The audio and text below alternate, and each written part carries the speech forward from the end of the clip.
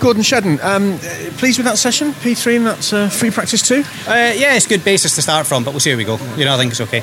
Is the track coming to the drivers? It's warming up a little bit. Does it feel like you've got a bit of advantage there? Yeah, it was pretty slippy this morning, just a little bit green with the rain, yesterday and overnight. But yeah, it's the same for everyone, so we'll see. I'm sure the pace will move again for quali. I don't think most people can believe we're at the end of the season already. It doesn't seem like 5 minutes since we're here for the opening, and aspirations were perhaps a bit different to expectations this year.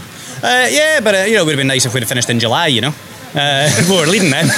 But it's the same for it. We're going to try and take the Civic out on a high, and it's been a great car for us from the past few years. So let's see if we can finish on a positive note. I mean, I suppose technically speaking and mathematically speaking, if everything went perfectly to plan for you, it proves to be a good season.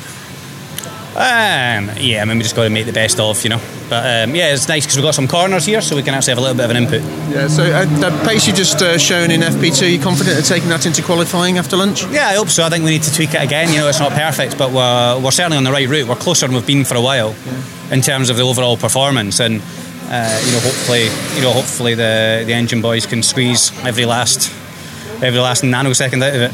You and the Hondas have always traditionally been quick round here. That must be a good confidence boost for you as well. Yeah. I mean, the car's well suited round here. It's a lot of corners.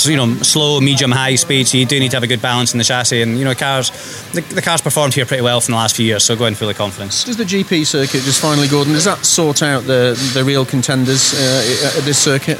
I don't think massively. The GP circuit's very grippy. So, everyone kind of, tiptoes their way around the Indy circuit and arrives in the GP circuit and all hell breaks loose. But, it always provides good racing. So good to see you smiling. Thanks, Gordon. Cheers, thanks.